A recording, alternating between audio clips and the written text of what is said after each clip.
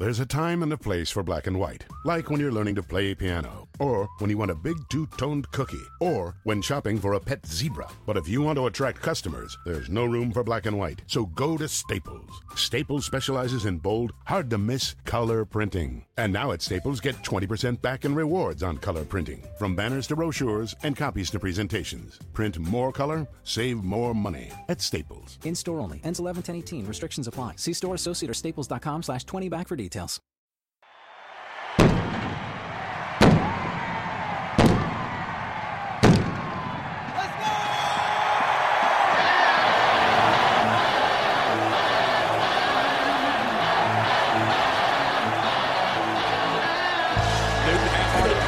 Fakes it for pass end zone. Yes, touchdown to Greg Olsen. Wilson just got it away. There's Keith Lee. Touchdown, Carolina. Finally intercepted. Thomas Davis picks it up. Hello, and welcome to the Fourth and Short podcast. This is Brian Beversluis, joined by Brad Smith and John DeLong. How are you guys doing tonight? Doing good. Okay. There was a very deep sigh there by John. So it's just you always say Brad's name first. Well, it's because Brad is our fearless leader. Yeah, he should actually introduce me before he introduces himself. Alphabetically Hello, speaking, Brad's here. This is a Fourth and Short podcast. Alphabetically speaking, Brad's name comes before yours too. So that's kind of where both of you guys. Well, I guess if we're going by first name, which is the common way to alphabetically arrange names, is by first name, then yes, you're correct. Yes, exactly. It's just something I do. I apologize if it offended you. That was not my intention, though I take great pride in the fact that it did. So that's okay. I'm over it now. Let's talk about the Packers game. Panthers. All right. So the Packers, or I should say the Panthers, managed to beat the Packers on Sunday. So they've come off two straight pretty impressive wins. Brad, we know that you didn't get to check out much of the game, which is perfectly fine. So we won't pick on you too much for what happened during the game. But John, what observations do you have, or what did you see that you liked from the Panthers in that game? Cam Newton calling a shot was the best thing I've ever seen in a football game. That was fantastic. I've watched it 25, 30 times at this point. Yeah, I have too. I can't stop watching it. I hate that I didn't notice it live. But watching it, like going back and watching it, the recording of the game, it was actually really hard to catch live. I'm surprised anybody caught it live. That, and then the Luke Kuechly yelling that they're not going to snap it on the fake punt. Those, I love getting like really inappropriate dialogue caught by the on-field mics. So that was my biggest takeaway from the game. Fun fact too, I was going to say real quick while you're talking about that. Apparently, Aaron Rodgers and one of the linemen was trying to figure out the protections, and the lineman apologized to Aaron Rodgers because he had to be like, "Hey, you're wrong," during the snap, and I found that to be hysterical as well. I didn't see that. We need to find that later. Yeah. But anyway, go ahead and continue. But I think the only issue we had was just the typical, like, find a way to let the other team get back into it late somehow. And letting Aaron Jones rip off a couple of big runs and then inexplicably get taken out of the game. I feel like I mentioned this in our Slack chat earlier too, but I feel like Carolina just legit did not respect the Packers' running game, and that's why they ran so well. I don't think they cared at all about that. They did, and they shouldn't have, because they played Jamal Williams, who averages a steady 3.5 yards per carry, and Aaron Jones dropped on the bench, except for the one time he touches the ball and takes it 25 yards, and they're like, "All right, that's enough out of you, kid. Get back, you sit back down." And we talked about that last week with Better Brian, and I was like, "Why doesn't Aaron Jones play more?" And he's like, "Well," he's like, Mike McCarthy's dumb," and we were proving that yet again. Mike McCarthy is dumb. Yeah, I remember him saying it was two blind people playing chess, and that was pretty accurate. Yeah. When I said, "Why is Aaron Jones not coming back into the game after averaging going for 47 yards on 3 carries?" And I think that was when you replied, "Two blind people playing chess." But we played really well apart from that, I thought. Obviously, Aaron Rodgers is going to have Aaron Rodgers moments, so I'm not upset that he threw the 3 touchdowns and stuff. So I really don't know. Like, everything was good. I know that's like a easy thing to say, but I can't really single out a specific thing. But if I had to, I would go with Greg Olsen being back. It was so fun to watch. That really was, and you hit the nail right on the head. I mean, like, they played well. Things went well. There isn't a lot to complain about, and you have to remember too, this was a Packers team that was like ready. They believed they could run the table and go to the playoffs. Like, they came out to play on Sunday. That was their playoff game. Like, this was the playoffs for them. Like, they're galvanized by the return of their quarterback. They know they have to win all 3 of their games to even have a chance at the playoffs. Like, they were going to give us their best shot, like, hands down, and we pretty comfortably handled them for the majority of the game. Yeah, I was really impressed with specifically the defensive backs in this game too, because even despite the whole Devontae Adams thing, which we'll get on to later, the Packers have a lot of good weapons on offense, and Aaron Rodgers is still a good quarterback, and the defensive line pressured Rodgers quite a bit, and I think that did contribute to the bad throws he made, on top of the fact that he's been recovering from collarbone surgery. Darryl Worley and James Bradbury again matching each other with interceptions, both of which were just good plays on the ball based on the throw. Darryl Worley's interception was the exact same interception he got on Case Keenum. It was the same part of the field, the same throw, the same everything. Well, I mentioned that in my skill drill post that I posted this week, but Worley does what Carolina is trying to do on defense better now. Like, Carolina is not trying to sit down and zone the whole game and have their cornerback shut down wide receivers the entire time. They're trying to get the ball out fast so their defensive backs can play the ball quickly. And Worley is especially aggressive when it comes to underneath routes and whatnot. So teams have taken advantage of that in the past with like double moves and whatnot, where this particular game and last game, the ball came out quickly. Worley was able to make a play on the ball. He gets an interception. Like, it was a bad throw for both of those guys, but you get the interception. I mean, that's got to be there. Still a play. Yeah, he was there. He was on his guy. He made a play on the ball. I can't have been the only one that when Aaron Rodgers I think all 3 of them, when he let go of the ball, I was like, oh no. Oh no, as in like he's going to complete this, or oh no, as in this is okay. Because I think all 3 of them. I mean, I can't remember if I might be mistaken. I think all 3 of them were plays where I think, or at least the Bradbury and Worley ones were both plays where he kind of rolled out and kind of bought some extra time and then heaved it, and those always seemed to just like fall into the waiting arms of a wide open receiver. So he just like danced around and he broke the pocket, and then he turned and chucked it. I'm like, oh no, here comes a 60-yard pass, and then we intercepted it like every time. Like, oh, this is different. The Colin Jones one in particular was one where if Aaron Rodgers had made a better throw, it would have been a 40-yard completion. Yeah. So great play by Colin Jones to jump in underneath that. As I said to Billy before the game, I called it the emergence game for Colin Jones. Going to stick to that, despite the fact that it may have been sarcasm when I initially tweeted it. But I said it. The words are there. You can find them. You can find them on Twitter. You can't judge the intent. Exactly. The one thing that I really liked from the Panthers on Sunday, though, was the usage of Christian McCaffrey. Yes, especially the first drive. Yeah, I was going to say that, especially the first drive. What that showed me is the ceiling that Christian McCaffrey has as a Panther, because he had 9 touches on the first drive alone. Yes. And he scored a touchdown. Like, he was all over the place, and Carolina can make him a bell cow type player. He doesn't necessarily have to carry the ball like 20 times a game, but he can get 20, 25 touches and do well with it. And what I see with that is, this year, obviously, Carolina is pushing for the playoffs, and when they get there, we'll see what happens. But in the future, when they add more weapons around him, because right now, currently, he's got Devin Funchess and Greg Olsen as the real legitimate options for weapons in the NFL, which it's not bad, but it could be better. When they get weapons around Cam Newton who are more viable, he's going to be a problem because defenses then can't key on him as much.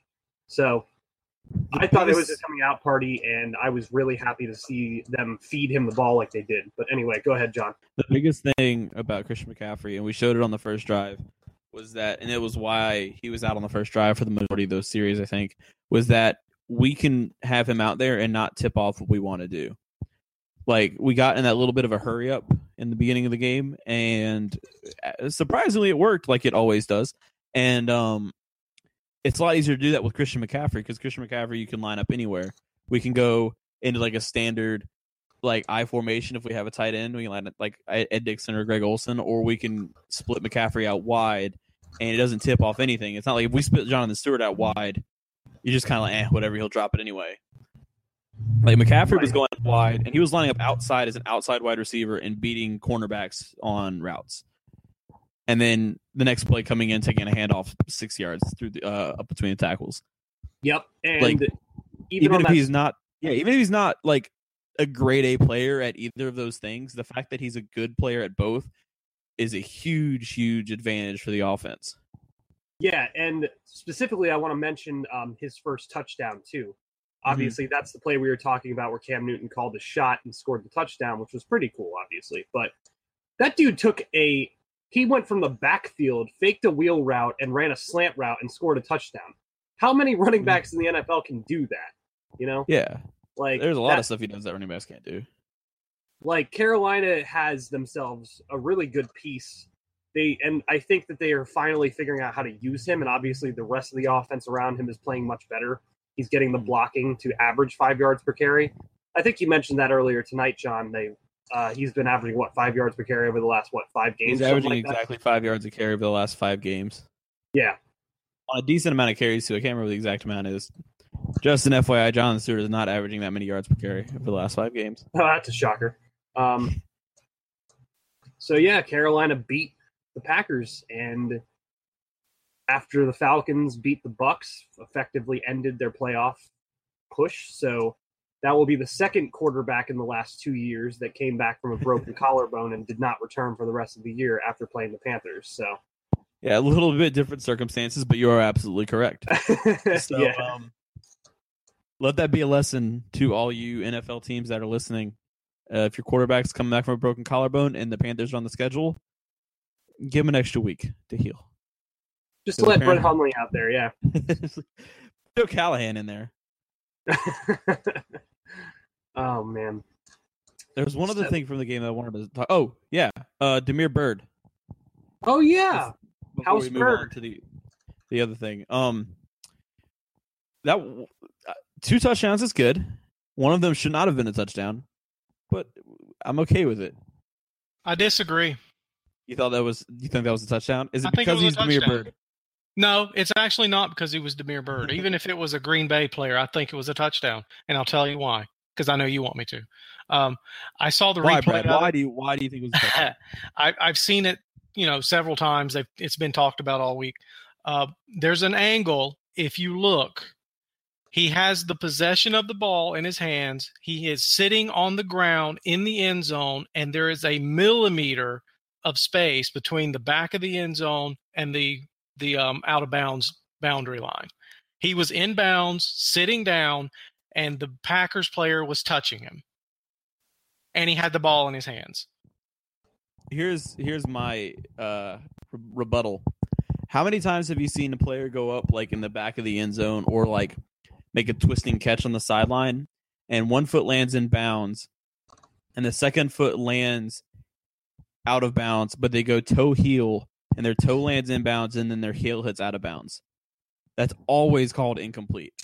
And that's basically what I think Demir Bird did with his butt. I know by the rules it shouldn't be, but it always is. It's kind of like a instantaneous thing. Maybe it wasn't maybe he didn't land out of bounds, but I feel like in like all practicality, like if I was describing where he landed, I'd say he landed out of bounds. So I'll give you my take, even though no one asked for it. What's your take, Brian? Initially, I felt it was not a touchdown, but after they really reviewed it and showed that one specific view that Brad's referring to, which, by the way, props to the replay officials for finding that, because that was a really tough one. But that was like the video game where you use like the orbit camera and you find like the exact angle you're looking for, like the way it worked out. Yeah, I do think it was a touchdown, but it was close enough where I wouldn't have been mad if the refs decided to stay with their initial call on the field. Yeah. I just feel like if that were the Packers and that happened to us, we'd be very irritated. But I will say we have been quite the beneficiaries of the catch rule this last month or so. Yep. With the Birds, and then it's the ASJ and Adam Thielen's quote unquote drops in the end zone. Yeah, well, see, that's another thing. I think Adam Thielen's was a catch too.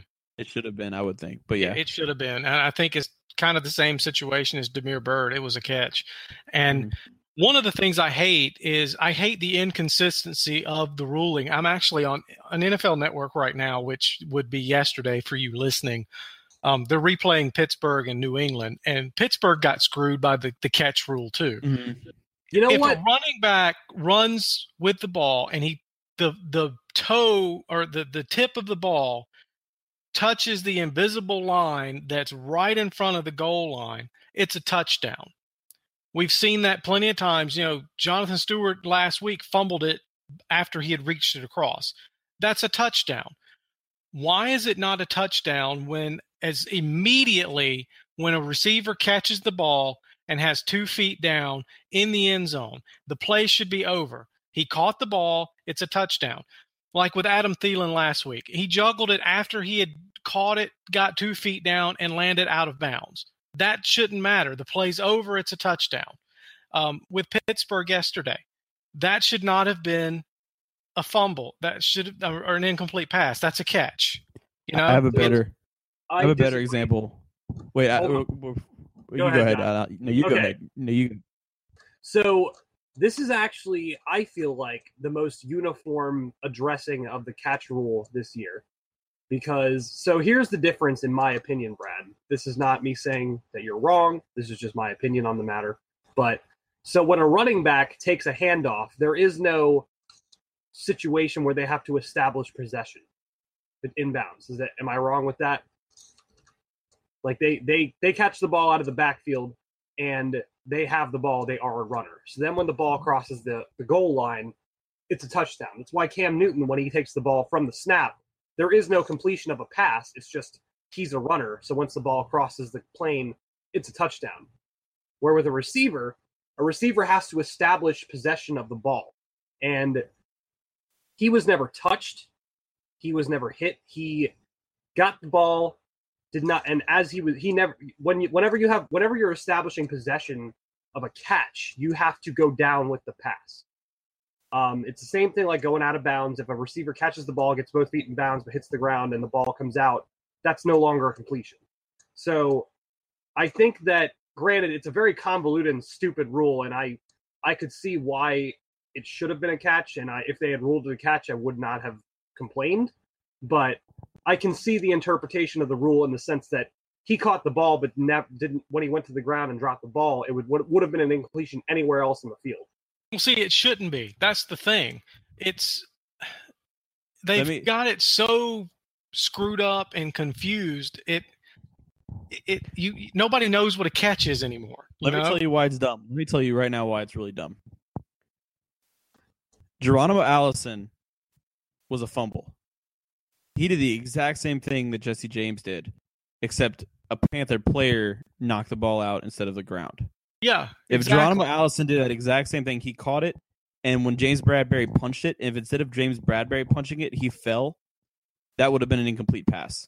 If he fell and dropped the ball, it would have been an incomplete pass. That's why it's dumb. If they've established enough possession to where it can be considered a fumble by an opposing player, then it's a fumble. Possession to be considered like down by contact when they hit the ground. Yeah, the only rule that's dumber than that is if you fumble it out of bounds in the end zone and you're the offense, the defense gets the ball on the 20. That's the only rule that's dumber than the catch rule. Yeah. Like, if you're going to make it a touchback, the offense should retain possession because they never lost it.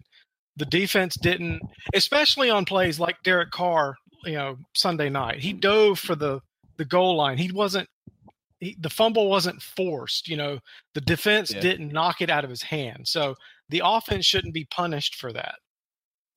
Yeah, it's just like I feel like they should just move it back to the 20 and it just stays the offense's ball. Yeah, that's the solution. If you want to have a punishment for fumbling it out of bounds in the end zone, it's 1st and 10 from the 20 for the offense. They don't lose. I wasn't going to say 1st and 10. I was just going to say whatever. It's just whatever down it is. Or 1st and goal, yeah, but they move it back out to the 20.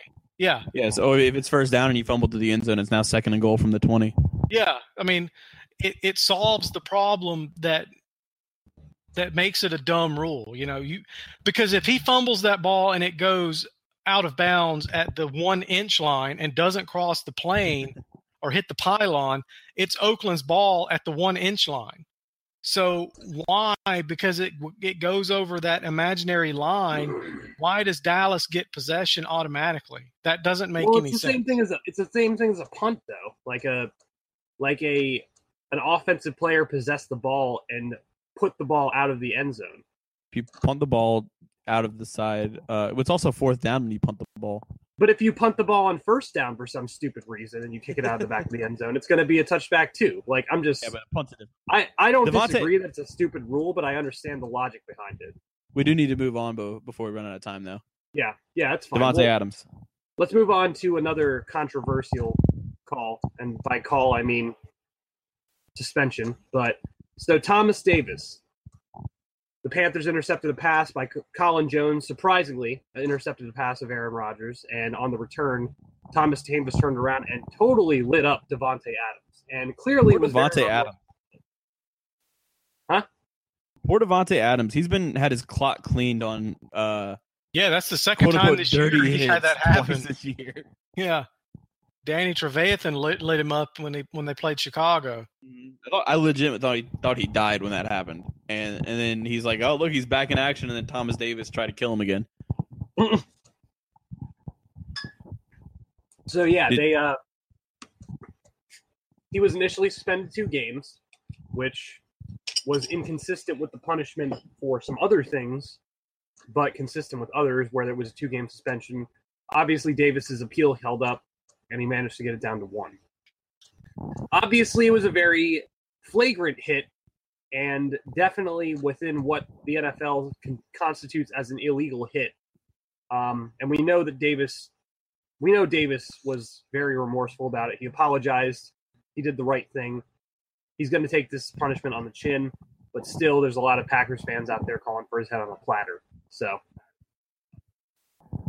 speaking of that, you guys saw his apology to Devontae Adams on Twitter, right? Yes. Yeah. Did you happen to read the replies to it? A few. I read a few and I got sick and disgusted, so I quit. So I'm reading through them and I see like half of them are like, "Hey, good for you, Thomas. The league needs more good guys like you. Good for you for apologizing. Like, hey, man, it happens. We could tell you felt bad. No worries." And the other half are like, "Go die in a fire. I hope the league bans you for the rest of your life." Yeah. And I started getting curious, and it was so funny because you could tell who somebody was a fan of based on what they said. Like if anybody says something that falls in that former category of the 2 options I gave, always a fan of somebody other than the Packers. Every single one that said like dirty player needs to be banned, needs a 8-year suspension, should go to jail. Every single one was a Packers fan that had some sort of Packers reference easily like identifiable in their profile, like either as like one of their like cover photo or their profile picture or like in their bio or something. So there's like all diehard Packers fans, super upset. It's funny because there's guys out there like Vontaze Burfict who have literally tried to end people's careers before, and Thomas Davis being thrown in the same clout as that kind of drives me nuts because, and like I mentioned to you guys pre-show, Thomas Davis, he's what, 33, 34, 35, something like that. Like he's been playing football for a long time. And back when I played high school football, a hit like that, I would have been given a sticker and praised for it. Thomas Davis is 34, by the way. Yeah. Like back when I played high school, which was only like 2008, 2009, I would have been given a sticker and praised for that hit. Like Davis came from the era before this whole like concussion protocol awareness of illegal hits and whatnot, where knocking a guy on his ass was what you wanted to do as a blocker. And I guarantee that it was just kind of an instinctual hit. Like, I have the chance to light this guy up on this block.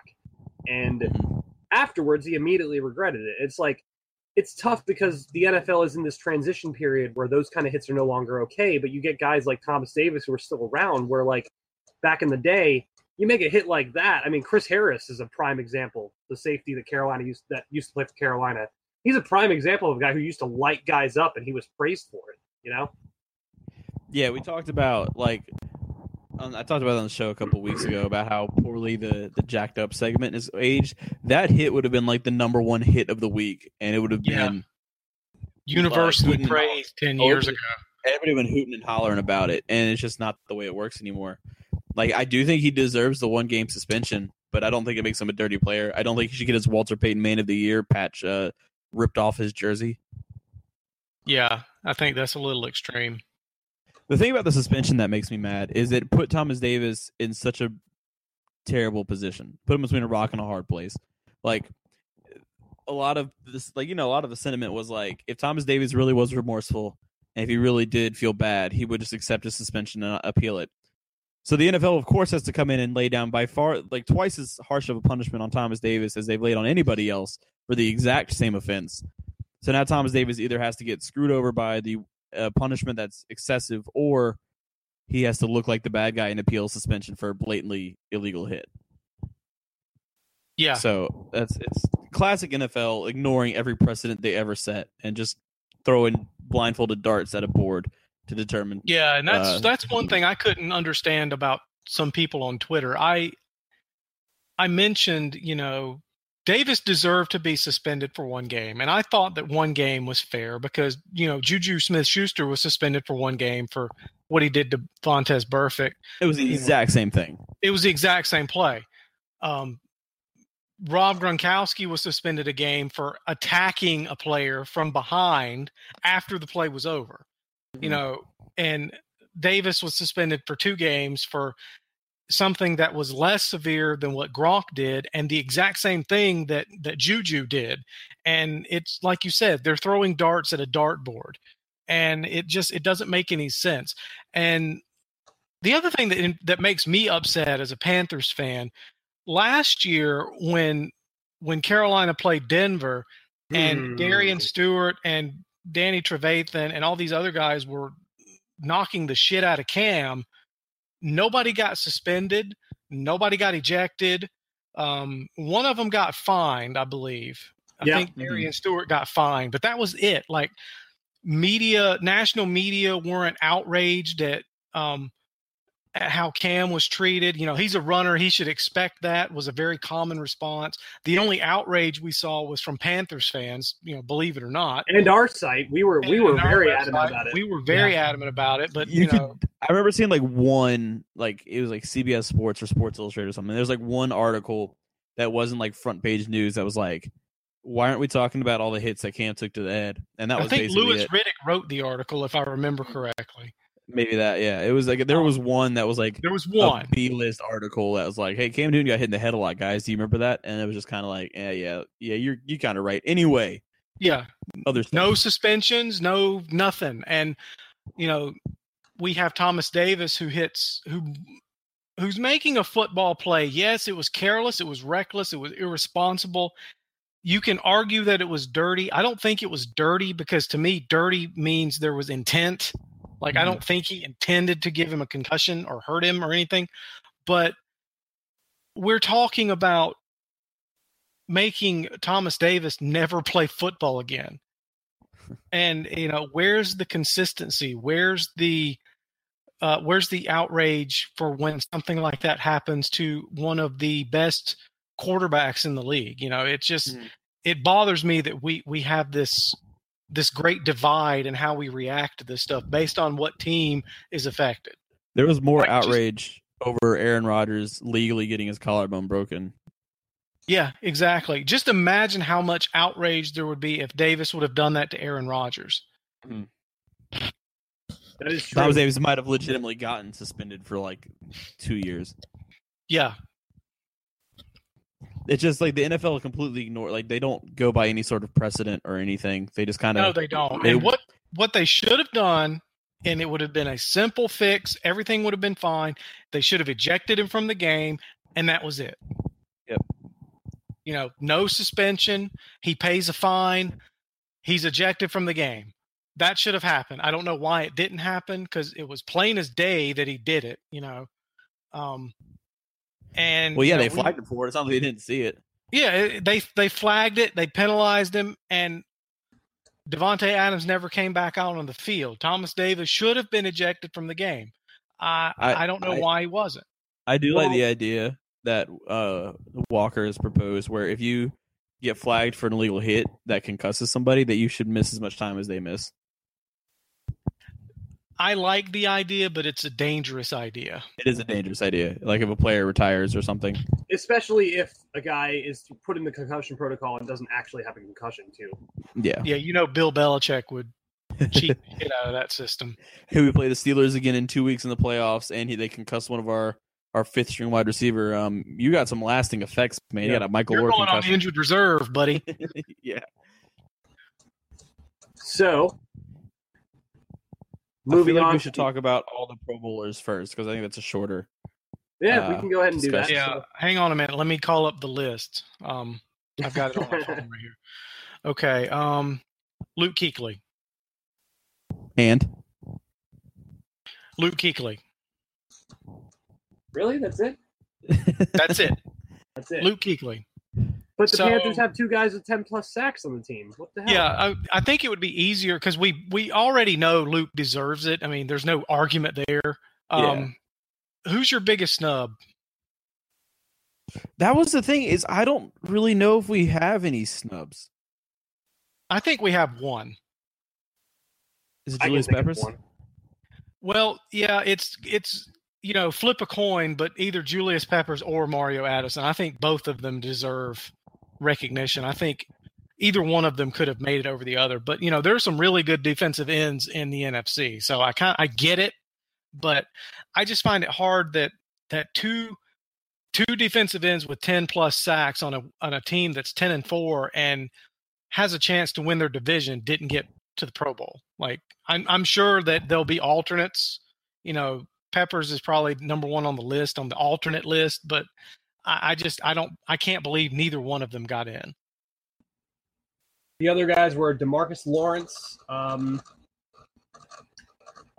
Everson Griffin, who I think does deserve it. Everson Griffin definitely deserves it. They both have no argument there. Griffin has 13 sacks. Lawrence has 13.5 sacks. So yeah, there was one other guy, I forget who it was.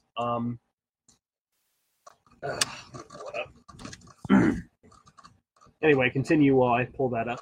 It was Cam Jordan from the Saints. Cam Jordan. Cam Jordan does deserve it though, because he's the only person since J.J. Watt to record a NFL triple-double, which is 10 sacks, 10 pass deflections, and something else. Maybe 10 tackles for a loss as well. Yeah, he's got 10 sacks and 11 pass deflections. I don't know what the other one is. Yeah. Tackles? He's got 55 tackles. I think it's tackles for a loss, but anyway. Yeah, but apart from that, like I feel like we've been obviously a great team. I don't know if we've had any standout individual performers though for the entirety of the season. The only other one is Christian McCaffrey, but I don't believe he deserves it because I believe that there were several other running backs who were better than him. Todd Gurley, Jordan Howard, and Alvin Kamara. And Mark Ingram. Todd Gurley, Jordan Howard, and Mark Ingram all already have 1,000 yards rushing. Yeah. And Mark Ingram. So I can't argue for Christian McCaffrey for that very reason. I do think that we could be saying that Michael Pilardi got snubbed. Graham Gano possibly being snubbed, but that's about it. But it's so hard to make it as a kicker and a punter. Yeah. There's only one. Yeah, there's only one, and they usually just pick one. I think they just draw a name out of a hat, to be honest. I'm guessing like Greg Zuerlein would be the kicker for the NFC because he's kicked 38 field goals. Yeah, that was already. exactly who it was. Yeah, it was great. Yeah, that's who it is. And Johnny Hecker is the punter. Oh, so the Rams swept the specialist. Yeah, I think what they category. probably do is the kicker. They just go with who has the most field goals. I'm sure. Mhm. But with punter, they probably take the playoff teams and put all their punters in a hat and just draw one out. Because nobody punts in the Pro Bowl anyway, you know. I'm sure it's true. just kind of like a. Let's see, who do we got It's here? a free And they're trip like, to Hawaii or Orlando or wherever they're playing it this year. That's pretty much all it is for the punter. They'll probably be the holder on the field goals. And that's about it. Actually, believe it or not, this is pretty crazy. The AFC punter Brett Kern of the Titans is leading the NFL in net punting average, and Johnny Hecker's second. So they just took 1-2 in net punting average, and you're the Pro Bowlers. Yeah, well, Easy that as makes that. sense. Which is sad because there was an article about Pilardi a few weeks ago, and his net punting averages went down because Carolina, can't get it done in past the 50 sometimes for some stupid reason. So that knocks down his net punting average. Yeah, and then we punt from the 26-yard line. Right. Yeah. Yeah, exactly. Yeah, Pilardi's sixth in net punting average. Was Harrison Butker a snub? We haven't talked about him enough. Yeah, I'm going to say know. yeah because I have to be consistent with my we should have never let him go take. So he was snubbed. Chris Boswell made it for the AFC. He's got a solid case. They're pretty much right in line with each other. He's also kicking for Pittsburgh, and their weather conditions suck a lot of times. Yeah. So, yeah. He's got the recognition of playing for the Steelers, and the Steelers seem to have a couple games a year where they just decide that we're just going to only kick field goals this game. True. Seems like I don't think we've had it this year, but they're always. I think it seems like they have one game a year where they kick 5 field goals. Yeah, they kicked 4 against Minnesota, and 5 against Cincinnati. There we go, and 4 against Tennessee, and 4 against Baltimore. So basically, Boswell just got it because he kicked more field goals than anybody else. Got it. He makes That's them. usually what it is for the Pro Bowl kickers because, like I said, nobody kicks. Yeah, All they kick is extra points. kickoffs. So, Kickoffs? Like they honestly shouldn't even kick at all in the Pro Bowl. They should be forced to go for 2 every time. And kickoffs, they should just start at the 25. Like there's no point in doing it. You have to go for it on 4th down. Make it watchable. Change it from your standard boring ass football game with just different guys on the same team. Make it fun. Make it, no 4th down, no punting, no kicking, no defense, none of that. Make it where the final, like the NBA All-Star game, where the final score is like 90-82 or whatever. You're talking about the NFL game would be 90-82, right? Yeah. The That would be NFL the NBA equivalent of 200 to 196 or whatever it is. You just said the first half score of the NBA All-Star game on a slip. Yeah, the NBA All-Star game, both teams generally go over 100, but 180 or so. So, do we want to address the big elephant in the room right now? Selling of the franchise. What? Might as well, since you brought it up. You already addressed it.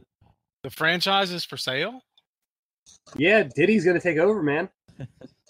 Okay, Diddy since you said Colin that, Kaepernick. let me assets calm right some now. people down. Let me calm some people down because that seems to be the biggest thing that anytime I write an article or write a tweet or anything about Jerry Richardson selling the team, I hope P. Diddy doesn't buy the team.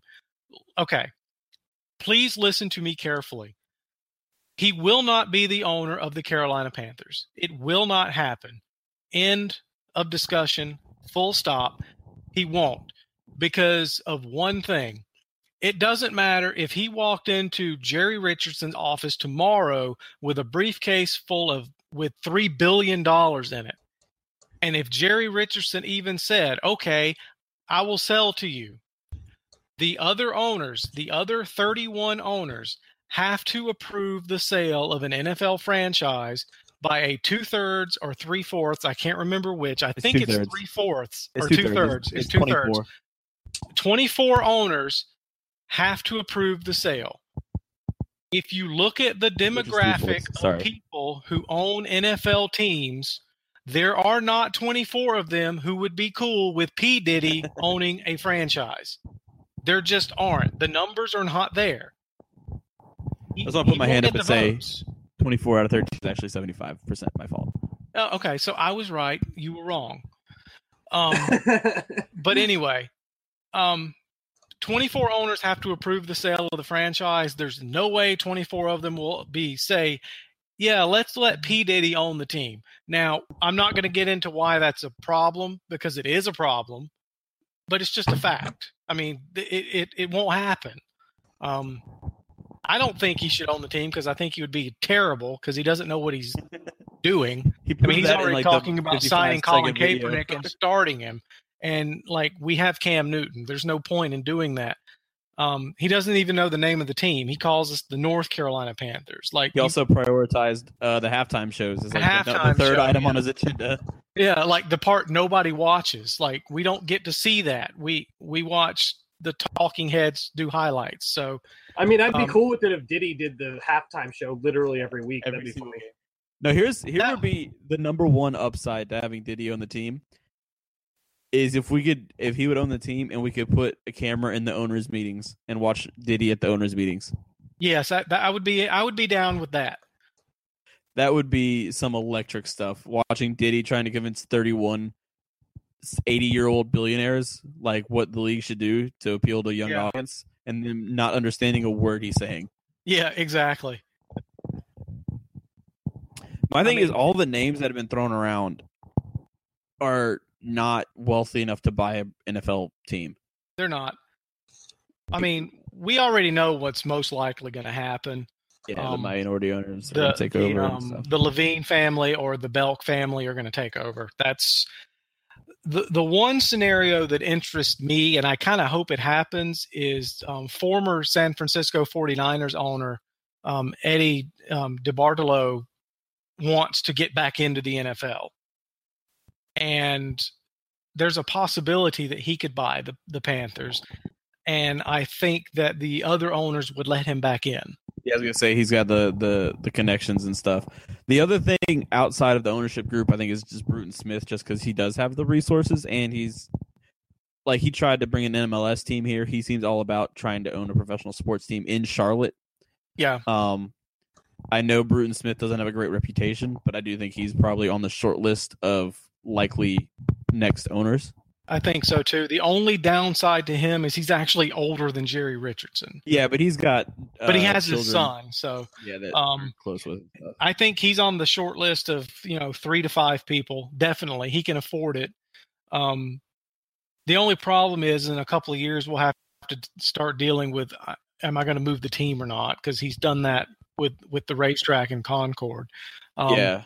Hold it hostage for more money. Yeah, he holds it hostage for more money. But other than that, he would be fine. I think, Mark Cuban's not going to happen as much as we would like it. The NFL would never let him in.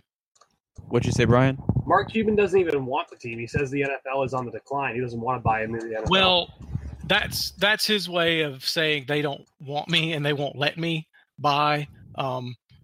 He's deflecting. But also he can't own an NFL team because I believe there's a rule that NFL owners cannot own another sports franchise unless it's in the same city. Yeah, I saw that that's how Arthur Blank gets by with owning Atlanta United and the Falcons, because they're both in the same city and share the same stadium. And then I saw that Stan, is his last name Kroenke? From Stan Rams. Kroenke, he owns the Rams and he owns 2 Denver teams, the Avalanche and the Nuggets, I think. Yeah. But they circumvented the rule by allowing him to put the Nuggets and the Avalanche in a trust or something. Yeah. Yeah, he doesn't actually. He's not the owner. And he also owns the majority controlling shares of Arsenal, and I think that doesn't apply because it's not a U.S.-based sports team. I know the Glazer family owned Manchester United, so isn't that funny that they? Yeah, it's crazy. Quick soccer for 5 seconds. So the Glazer family owns the most one of the highest financially powerful soccer teams in the world, and they also own the Buccaneers.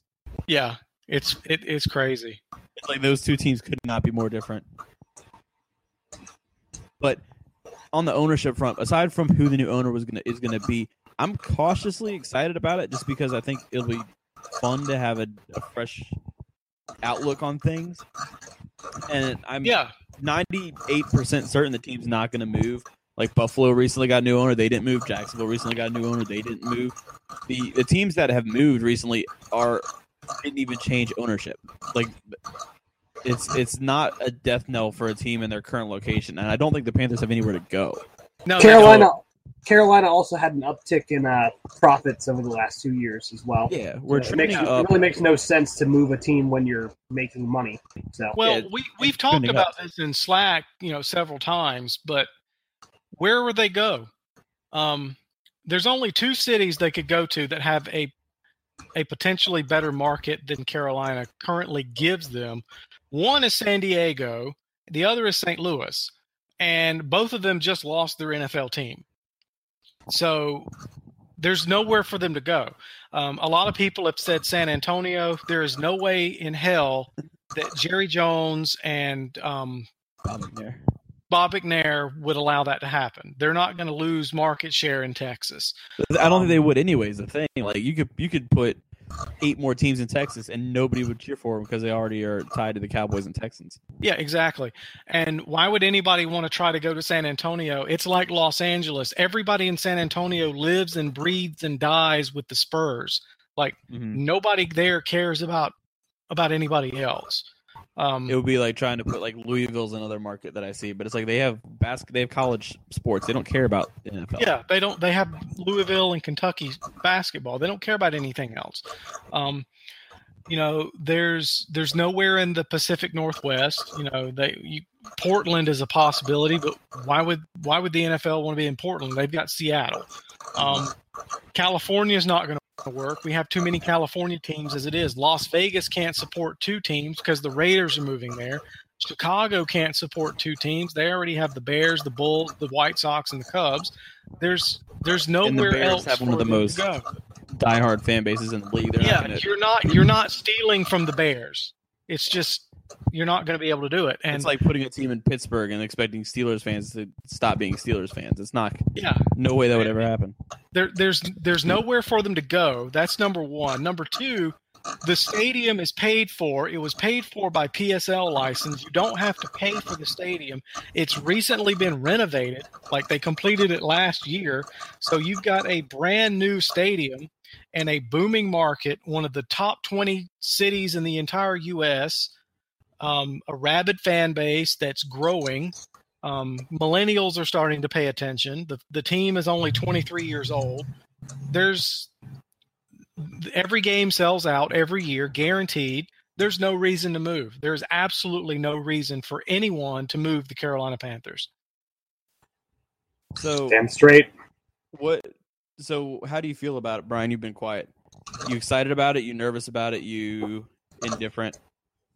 I'm, for the most part, indifferent because I don't think that the new owner will come in and move the team just because, like I said earlier, they've had an uptick in profits, and ultimately that's what you want.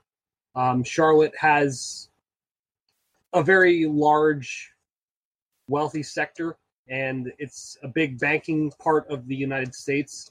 It just doesn't make sense to move a large NFL franchise, especially when it's successful as the Carolina Panthers have been as an expansion franchise, out of Charlotte when you're making money. It just doesn't make sense to do that. Like, it's not like Charlotte doesn't want them there. It's not like they aren't willing to help them out with renovating their stadium, like what happened with the Chargers. It just doesn't make sense to move them out. So I'm pretty indifferent to it, and I think that whoever takes over is going to hire a new GM, and that GM will probably take over and see the personnel decisions and whatnot. So even if Diddy did take over for some reason, if that actually did happen, which I agree with Brad, I really don't see it happening. But if he did, I know that most likely whatever GM he hires is going to be the guy making the decisions. So I'm excited because it could mean a couple things. One, new uniforms. Yes, hell yes. With that new helmet. And on top of that, we might get our logo at midfield. Or we probably will get our logo at midfield. Yeah, the shield is gone because that was a Jerry Richardson thing. Like, nobody else does that except for the teams that share a stadium. So that's gone. We'll get a Panther on midfield. So yay. That alone is enough for me to be excited about it. So I'm excited about it because I feel like there isn't really like, I don't know. I don't think there's much of a downside. There's not. No, there isn't. And I don't think It's time for a change. And I'm not even going to get into the whole, is Jerry Richardson a good person or not? Because I don't think it matters. No. It's time for a change. Like, he should be selling the team anyway. It's time for new ideas. I also don't think ownership has as big of an effect as the on-field product as people want to believe. Like, people are worried that, like, oh, if we get a bad owner, then we're going to become the Browns. I don't know how much ownership really affects that directly. Yeah, like, I know it does have an effect, but like, if you get the right, like, you know, GM in place, it doesn't really matter who the owner is. All they do is sign the checks and make business decisions. They don't make roster decisions unless they're Jerry Jones. All right. Well, sounds about right. So hopefully we'll see a good owner come in, but regardless, like you all said, seems like that doesn't really matter. So, you guys have any last thoughts to add about anything we talked about tonight? I'm all set. Ready for this Bucks game. Yep, and we'll definitely talk about that later this week. I will plug our charity effort one last time. So we are donating to the Thomas Davis Defending Dreams Foundation. Our current goal is $1,000, and we're hoping to get there before the end of the effort. So anybody listening, please go onto our website and donate. Doesn't matter how much it is, or if you can't donate, just share our effort, because we're trying really hard to donate to a very good cause. And Thomas Davis, especially after all the stuff going on with this block, we need to remember he's a really good guy, a really big piece of the community. So please contribute, please donate, please share, do whatever you can. His effort is worth it. Show him we still support him, even though he almost killed a guy on a football field. Yep. And don't forget to buy one of our Hat Game T-shirts. They're only $25. Buy one of our hat shirts. They're awesome. I got mine in the mail yesterday. It's actually a really good shirt. Yeah, mine went to the wrong address, so I'm waiting to figure out how I'm going to get it. But that is the shittiest advertisement ever, Brian. You could have at least just lied. It was totally my fault, if I will say that. But anyway, so from all of us here at the Fourth and Short podcast, this is Brian, Brad, and John signing off. You guys have a good day, have a good week, and have a good holiday. See you guys later. Later. I found a note with your name and a picture of us, even though it was framed and covered in dust. It's the map in my mind that sends me on my way. They say it's never too late to stop being afraid, and there is no one else here, so why should I wait? And in the blink of an eye, the past begins to fade. So have you ever been caught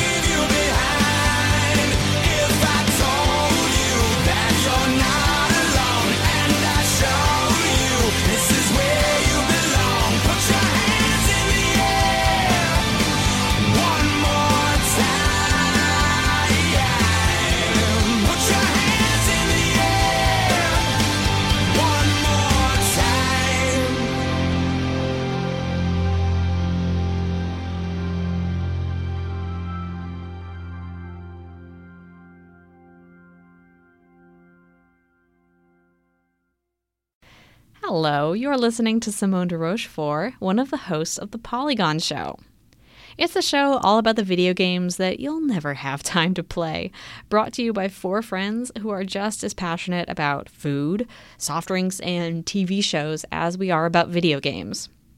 Every Friday, we bring you a new hour of personal stories, like how we found the best way to play Yakuza 0, or even what happens when you play so much Zelda that you hurt your hands and can't play games anymore. Above all, we just have a really good time talking about the games that we love. Check out the show on Apple Podcasts or your favorite podcatcher. You can also find us at Polygon Show on Twitter and send a tweet to say hi. Thanks for listening.